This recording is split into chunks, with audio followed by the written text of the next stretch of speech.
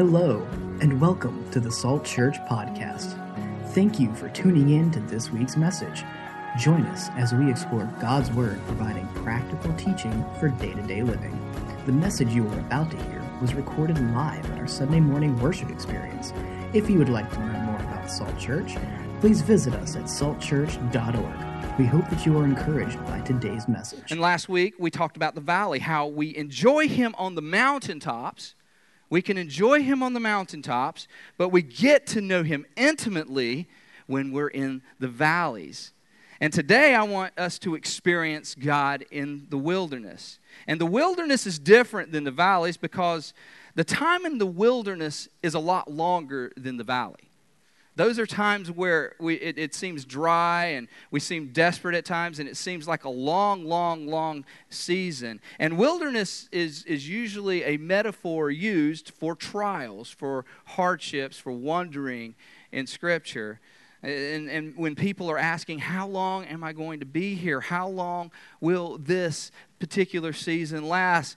I'm not sure what to expect next. I'm not sure where my life's going to go. I feel like I'm just trapped here. I've been in this job forever. I've tried to get to the next level. I've filled out applications for promotions and this and that, and I feel like I'm just still stuck here in this job. I could go back to school, but I can't get loans right now, or I'm afraid that I'll have to go in debt to go back to school. But it could get me to a better place, but I just feel stuck, or I still am in an apartment and I'm renting, and I've been doing that for years. I want to, buy a house. I want to move on with life. When am I ever going to get out of this?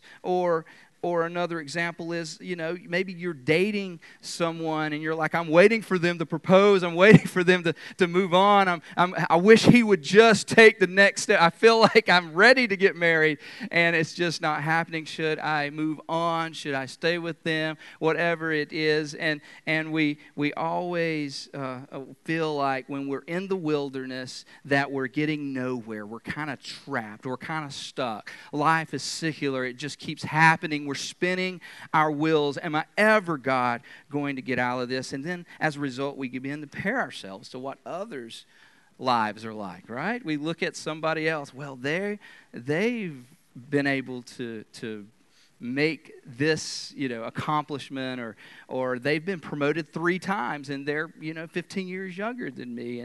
And we often do that, and it just makes matters worse, right? When we compare our lives to others, and we often feel stuck, we feel paralyzed, we feel afraid when we're in the wilderness. What does that suggest? That you're afraid, that you're lost, that you're without direction, you're without hope, and it's just a downward spiral, and your life is a struggle. You don't experience joy. And I believe the Christmas season brings a lot of this in, because if you're in a place like this and you're seeing and you're comparing and you're looking at other people's families, other people's households, other people's lives, we do a comparison analysis, and it just takes us down that road in the wilderness. How do we experience God in the wilderness? When you look at the wilderness in the Bible, they are often followed by mountaintop experiences. Usually there's enjoy God on the mountaintop, how powerful He is, how awesome He is, and everything's going right in my life. We have this God moment, and then the valley comes, and then the wilderness, the landscape of the wilderness continues and continues and continues and continues. The wilderness experience. In fact, Jesus is a prime example of this. He was baptized by his cousin, John the Baptist. What happens in that scripture? The Father comes down, or his voice says, "This is my Father, this is my Son, who I am well pleased. Listen to Him." The Holy Spirit comes like a dove, and just this miraculous, powerful moment. And then immediately he's led into the wilderness for 40 days to be tempted by the devil, to fast and pray and to seek God. The wilderness experiences happen. And often when we're in mountaintops, the switch can happen real quick. Maybe things are going well, but a friend of yours has betrayed you all of a sudden. Maybe a business partner has betrayed you, and you're dealing with the struggles of trying to separate that relationship, and if somebody you trusted, maybe you're in a marriage and there was infidelity involved, and it was a great marriage, and I never saw it coming, and it often leads us into the valley and then into the wilderness, and I hate my job, the pressures of my money, my financial situation. All these things can come into play and bring us to this wilderness state. It can happen just like that. Just like that. But the one point I want to make, one thought I want to bring to your attention today is this is kind of a one thought message really, and I want you to I want you to really gather this statement here. It says, your deepest need becomes your greatest gift when it drives you to depend on God. Your deepest need becomes your greatest gift when it drives you to depend on the Savior of your soul, God. And we see this example in Elijah. We're gonna study Elijah today. One of the greatest, in my opinion, one of the greatest prophets in the Bible. A very, very powerful man of God, very, very close to God, walked with God.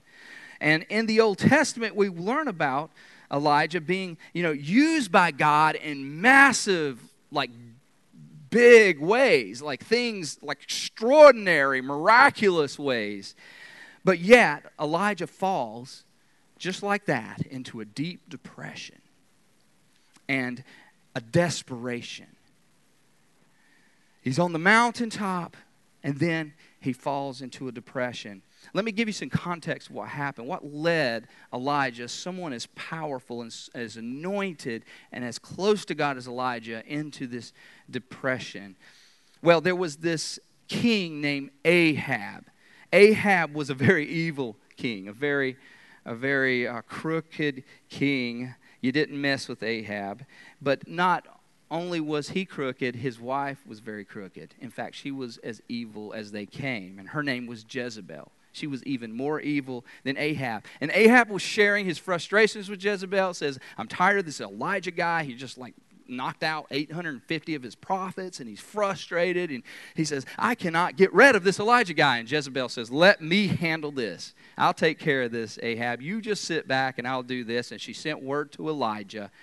And and said this, by this time tomorrow, by this time, you're going to be dead. You're going to be dead. You know what Elijah's response? If you look at verse 3 of 1 Kings 19, if you want to turn there, if you want to flip to your notes, or you want to go to the screen here, it says, Elijah was afraid. He was afraid, and he ran for his life.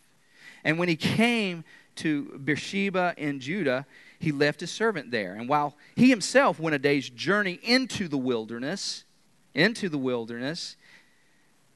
he came to a broom bush and sat down under it and prayed that he might die. He says, Lord, I just can't do this. I can't. My life is being threatened. And he said, just take me out, God. I have had enough, Lord, he said. Take my life. I am no better than my ancestors. And some of you are in the place where Elijah is. You're just done. You've had enough. And you can handle a lot. But it's that one thing that came into your life, that one statement that was made, that one thing that somebody in your family did, that one thing that your friend said, that person at work said, that one thing that drove you crazy and drove you to the point. Those of you who have teenagers understand this, right? I mean, you're like, okay, that's it. I can handle a lot, but don't make me come back there. That's your term, right? Don't make me come back there. Or maybe you have a boss who's just negative and aggressive, or just narcissistic or demanding, and you do everything. You been so patient, you've worked, and you have the fifth write-up, and you just cannot figure out this guy, and it just seems like it's going nowhere, and you just, okay, I am done, and I'm done with this job, I'm done with him, I'm done with everything. You've had enough. Or you're making up ground financially, and then the car breaks down, and then what happens when the car breaks down? Usually a pipe burst in the house, right? And then you have water all over the place, and then a Lego gets stuck up the nose of your child, and then you have to run them to, it all happens in 3s or 4s or 5s, right? And it just keeps happening. You're like, God, I've had enough. I can't do this anymore. I just want to die. I'm in the wilderness. I'm in the wilderness. Elijah was in the wilderness. You can handle a lot, but one thing can push you over. And one thing for Elijah pushed him over. I remember my mother. She was a pretty tough woman. You know, she could handle a lot, but she would get so frustrated with us. When the house wasn't clean, she would literally have enough, and she would wake us up at 6 o'clock in the morning, and she'd have a vacuum cleaner, and she'd come running through that house, and she'd be hitting the bed, and she says, get up out of the bed, get up, we're cleaning up the house, right, I've had enough, and sometimes we do that, we're like, I've had enough, and this is, and something's got to give. Something's got to give. You make dinner for everybody, and you've put your love and care in it, you know, and then your whole family comes in and eats in like 15 minutes and goodbye and leaves you, and you have like dishes all over the table. You know what I'm talking about, right? And you're like, I've just had enough, right? You've had enough. And just Elijah had enough. He did these extraordinary things for God. He was a powerful prophet, yet he had enough. Let me just give you some things that he did. This is how powerful Elijah was. He stood down evil King Ahab by prophesying a drought over him, and a drought came. For 3 years, King Ahab, full force, was pursuing Elijah, and while hiding, God actually sent ravens down to Elijah to feed him while he was hiding. I mean, supernatural, miraculous stuff. And after that, he goes and he raises a child from the dead. He stands down 850 prophets, false prophets that Ahab had set in place. He calls down fire from heaven, burns up all the prophets, all the altars, and destroys all the false prophets. And then he asks God to allow it to rain after years of drought, and a small cloud the shape of a hand comes into the sky. And it begins to rain. It begins to rain. Powerful, powerful things. Things that you couldn't question God on. Does he exist? Is he real? Is he powerful? Yes. Yeah, one woman says something, and he flees. And he goes into a wilderness place, a depression. One really angry person, one angry woman makes a threat, and he absolutely falls apart. Can you relate? I can relate. Not the woman piece. I know what y'all are thinking. One woman. See, all the men were really, really quiet there for a second. They're like, I'm not going to. One person, one situation, one thing, one event, and it leads us to where Elijah was. And when you look at Elijah, he seems exhausted, and maybe you can relate. Maybe you're tired. Maybe you're exhausted. You're just like, I'm tired. I'm tired. If you're from North Carolina, I'm tarred, you know. We say, I'm tarred, man. I'm just tarred. T-A-R-D, you know, tarred. I'm tarred. I'm exhausted, you know. But there's a wonderful Christian psychologist that writes a lot of materials for Christians, Dr. Henry Cloud. He's a Christian psychologist, and he says this: people diagnose the problem all the time. The problem isn't that people are tired, because if they were tired, they would take a nap, and they'd get up and they'd be better, right? You wouldn't be tired anymore. But people are still tired. The problem isn't that people are tired. The problem is people are depleted. And the reason they're depleted is because they're spiritually depleted. They're not just physically depleted, they're spiritually depleted. And physical rest doesn't fix the problem. Physical rest will never fix the problem. You could take vacations, you could take months off. It will never fix the problem. You need spiritual replenishment. You need a real encounter with the lover of your soul. Some of you need a real encounter with God. You need God to pour into your life. You need intimacy with your Savior. You need intimacy with your King. You need the grace of God to pour over. You need to feel His mercy. You need to feel His reckless love that breaks down walls and comes back for you again relentlessly comes for you. You need to know the love of a Savior. You need to know the kindness of a God who wants to fill you, who wants to replenish you, that wants to refuel you when you're in the wilderness. Psalm 23, we all know it if we've been in church for any amount of time. It says, the Lord is my shepherd, I shall not want. He makes me lie down in green pastures, and He restores my soul. He restores our soul. So what does God do with Elijah? What does God do with Elijah? God doesn't preach a sermon. He doesn't rebuke Elijah. You should have done this. You should have done that. That's not how He handled the situation. He doesn't ask, where's your faith? Where's your faith, Elijah? You know, you saw what I did before. Now you're losing your faith. You know, there's reasonable things that God could have shared with Elijah, but He doesn't do that. What does God do? He tells him to eat and rest.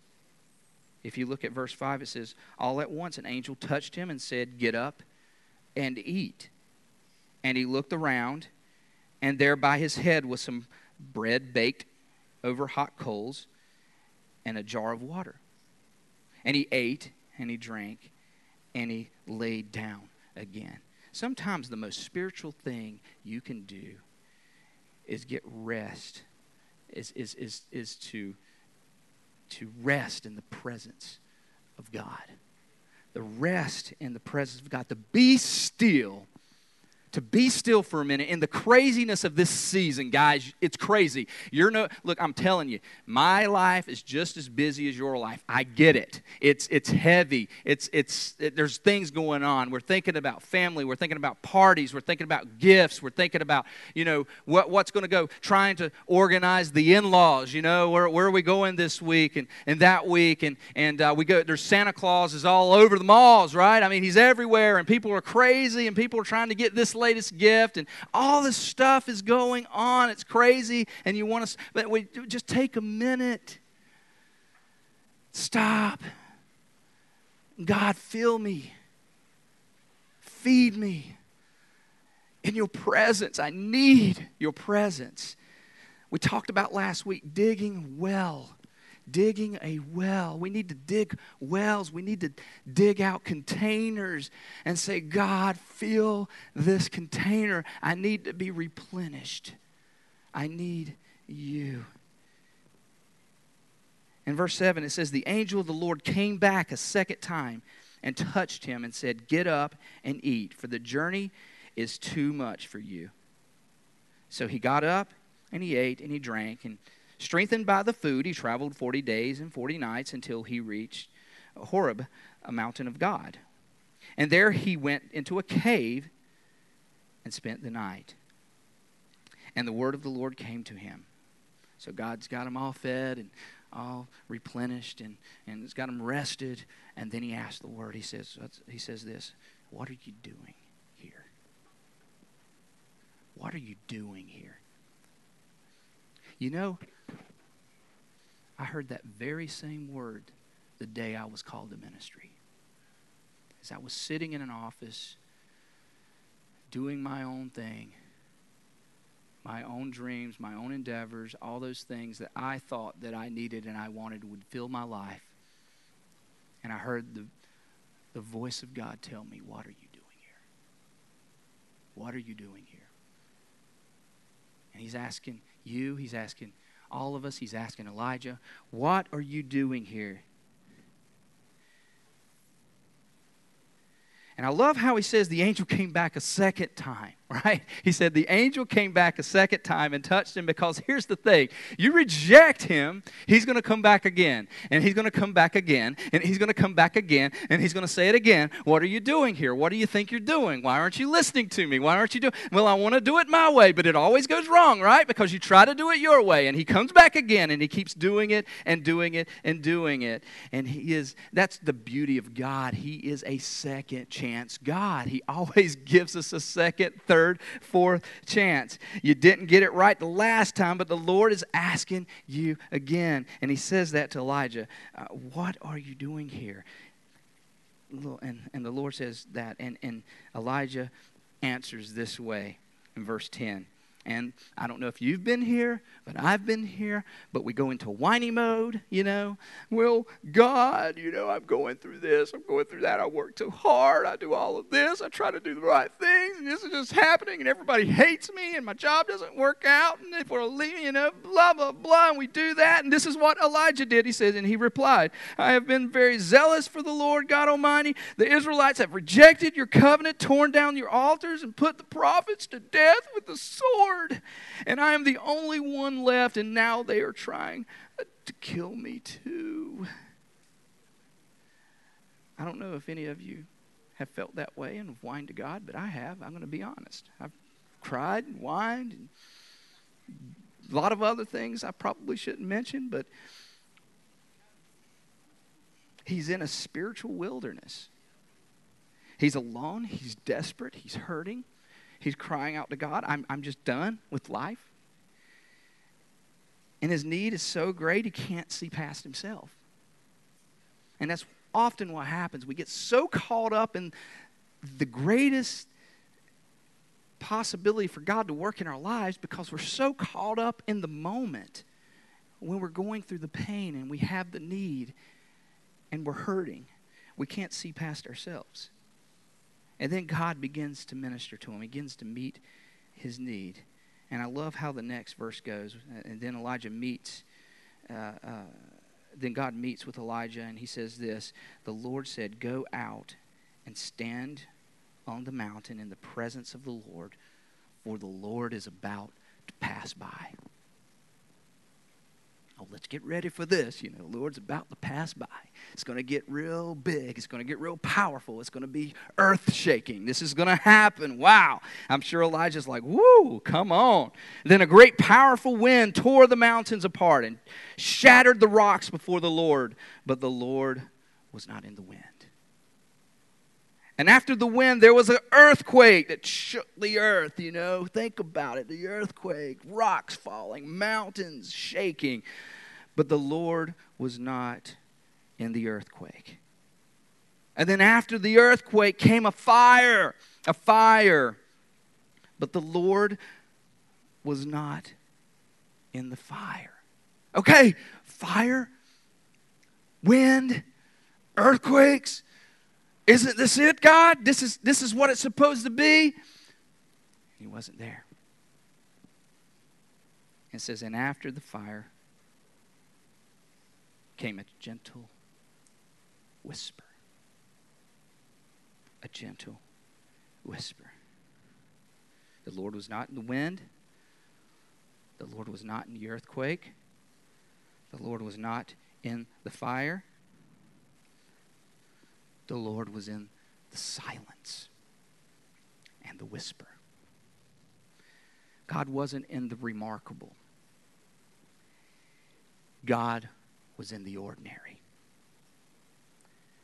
God didn't use extraordinary means to talk specifically to his specific need. He just simply whispered closely to him. God was in the whisper. God was in the whisper. Why is it that when life is so difficult, that God is so quiet? Why is it that he's so calm? Why is it that he whispers to us when things are intense, when life is overbearing, when we're overwhelmed by stress, when we're overcome by some anxiety, when life just seems to be weighing down on us. Why? Why is God's voice so quiet? Why doesn't he speak in the spectacular? Because that's what we all want. We're looking for double rainbows in the sky, right? Lord, speak to me. Why doesn't? If he wants me to know him and experience him and trust him, why is he not speaking to me in these extravagant ways? Why does he whisper? He whispers because he's close. Because he's always close. God is with us. He's close, and he whispers. He whispers because he's close. The devil shouts lies. The world shouts lies. The noise of the world is lie after lie after lie, and we're running towards the lies, the screaming, the shouting. But God, in the midst of all of the noise, is whispering. Is whispering. Why? Because he's close. He's a close God. He's a God who is close to us. And he's whispering things in our ears. I will never leave you. I will never forsake you. I am always with you. I love you more than you can imagine.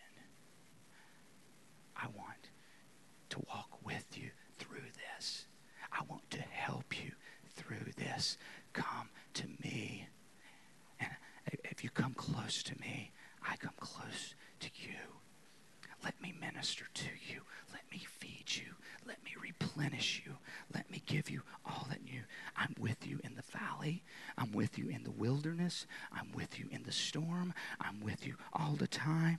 I'm with you. Where do you want to be when you are afraid? Where do you want to be when you're afraid, people? You want to be close to some type of security, right? I think about when I was a kid, and I was, when a storm would come, you'd have the storm and lightning and stuff, and you'd run to your mom and dad's room, right? You'd run to mom and dad. Some of you with kids already have that happening, right? Your kids run to your room, and I remember mom and dad, they wouldn't let us sleep in their bed. But so we would just kind of sleep over on the floor around, and because we felt safe there. We felt safe there. Because being close to your parents, being close to your father, being close to your mother, there was some sense of security there in the storm of life, in the valley, in the wilderness. Under the arms of a loving Savior is where we want to be. It says the Lord is close to the brokenhearted and saves those who are crushed in spirit. Why does God whisper? Because he's close and he's near to you. He's close and he's near to you. Psalm 23 says this: he restores my soul. He guides me in the paths of righteousness for the sake of his name. Even though I walk through the valley of the shadow or the darkest valley, I will fear no evil, for you are with me. Your rod and your staff, they comfort me. He is a comforter. He is a good shepherd. He is a good shepherd. And what does a shepherd suggest? That he has sheep. And what do the sheep know about the shepherd? That he is good and he protects them, right? He cares for them. He goes out of his way for just one that is lost. And the sheep know their shepherd's voice. And what if we were to just get rid of all the noise and all the lies and all the things in our life that are driving us to do the things that we think we should do or where we think we should go or what everybody else is, and stop for a minute and listen to the calm whisper of God. To listen to our shepherd, to know his voice, because he is constantly speaking to us. Where can I go from your spirit? Where can I flee from your presence? If I go to the heavens, you are there. If I make my bed in the depths, you are there. If I rise on the wings of the dawn, if I settle on the far side of the sea, even there your hand will guide me. Your right hand will hold me fast. Your right hand will hold me. This imagery of an almighty, powerful, sovereign God who spoke and the world leapt into existence and everything happened just by his voice. He wants to take you under his arms. He wants to hold you. He wants to whisper to you. Whispers to you. I'd rather be in the wilderness with a God like that than be on the mountaintop without him. I'd rather be in the wilderness, in the storms, in the valley, than be without him anywhere else. Your deepest need becomes your greatest gift when it drives you to depend on God. There's a Christian author named Joni Eareckson Tada, and very prolific writer, has written many books in Christian circles. And her story is really fascinating because she's a paraplegic and she took a diving accident. She had a diving accident when she was 18 years old, lost pretty much all ability from this part down. I mean, she's been in a wheelchair most of her life. And she talks about these valley experiences, these wilderness experiences, and how hard it is sometimes to trust and depend on God. But she would make the statement, she has so many good quotes. When I hear it's just God just speaking to people who are going through difficult situations. She has so many quotes in her books and her scriptures, but here's just a few. The first one, the paralysis is my greatest mercy.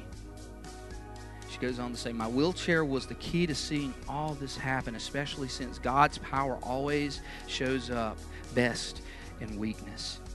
So here I sit, glad that I have been healed on the outside, but glad that I have been healed. Glad that I have not been healed on the outside, but glad that I have been healed on the inside. Healed from my own self-centered wants and wishes. And then she says, this heartache forces us to embrace God out of desperate, urgent need. God is never closer than when your heart is aching. Is your heart aching today? He's close to the brokenhearted. He wasn't in the wind. He wasn't in the earthquake. He wasn't in the fire. He was in the silence and the whisper. And if we could stop for just a minute and listen, we might just find out what we need. God with us. Our deepest need becomes our deepest gift, our greatest gift, when it drives us to depend on Him. With all heads bowed and all eyes closed, we're stopping just for a second, Lord. And we're going to allow you to speak. Minister to us, Lord. Holy Spirit, begin to move your hand upon us. Move hearts towards you as you whisper, I'm with you. I love you. I have never left you. I've never forsaken you. I walk with you through the valley. There's a person here today that you've walked all by yourself for way too long, and it's time. Today's the day you want to make a decision for Jesus, that you're no longer going to walk it on your own. If that's you today, if that's you, I want you to say this prayer with me. Lord, I admit that I've done it on my own for too long. I've walked this life trying to do it my way, and I always end with dead ends. Nowhere to go. I've been walking through this wilderness for way too long, But today, I'm making a decision for you. Today, Lord, be Lord of my life. Come into my life. Come into my heart. I make way for you. I open the greatest container for you to come in, and that's my heart. Walk with me from this day forward. I give it all to you. I surrender it all to you today. And there are others in here. I'm going to pray this over you right now. You're in a place that you just feel like you're never going to get out of. The Lord says, I'm with you. I haven't forsaken you. I haven't walked away from you. I've done none of that. I am with you now. I've always been there. Always. Although you couldn't hear me, I was there. Although you thought I was far from you, I was right beside you. You thought I wasn't in that situation. I was there. You thought I wasn't tending to that need. I'm tending to it right now. Let me replenish you. Invite me back into your life. Invite me back into your heart. Let me fill the container. Give it to you today. Give it all to you. It's yours, Lord. I'm yours. My heart in my hands, I give it to you. Every bit of it.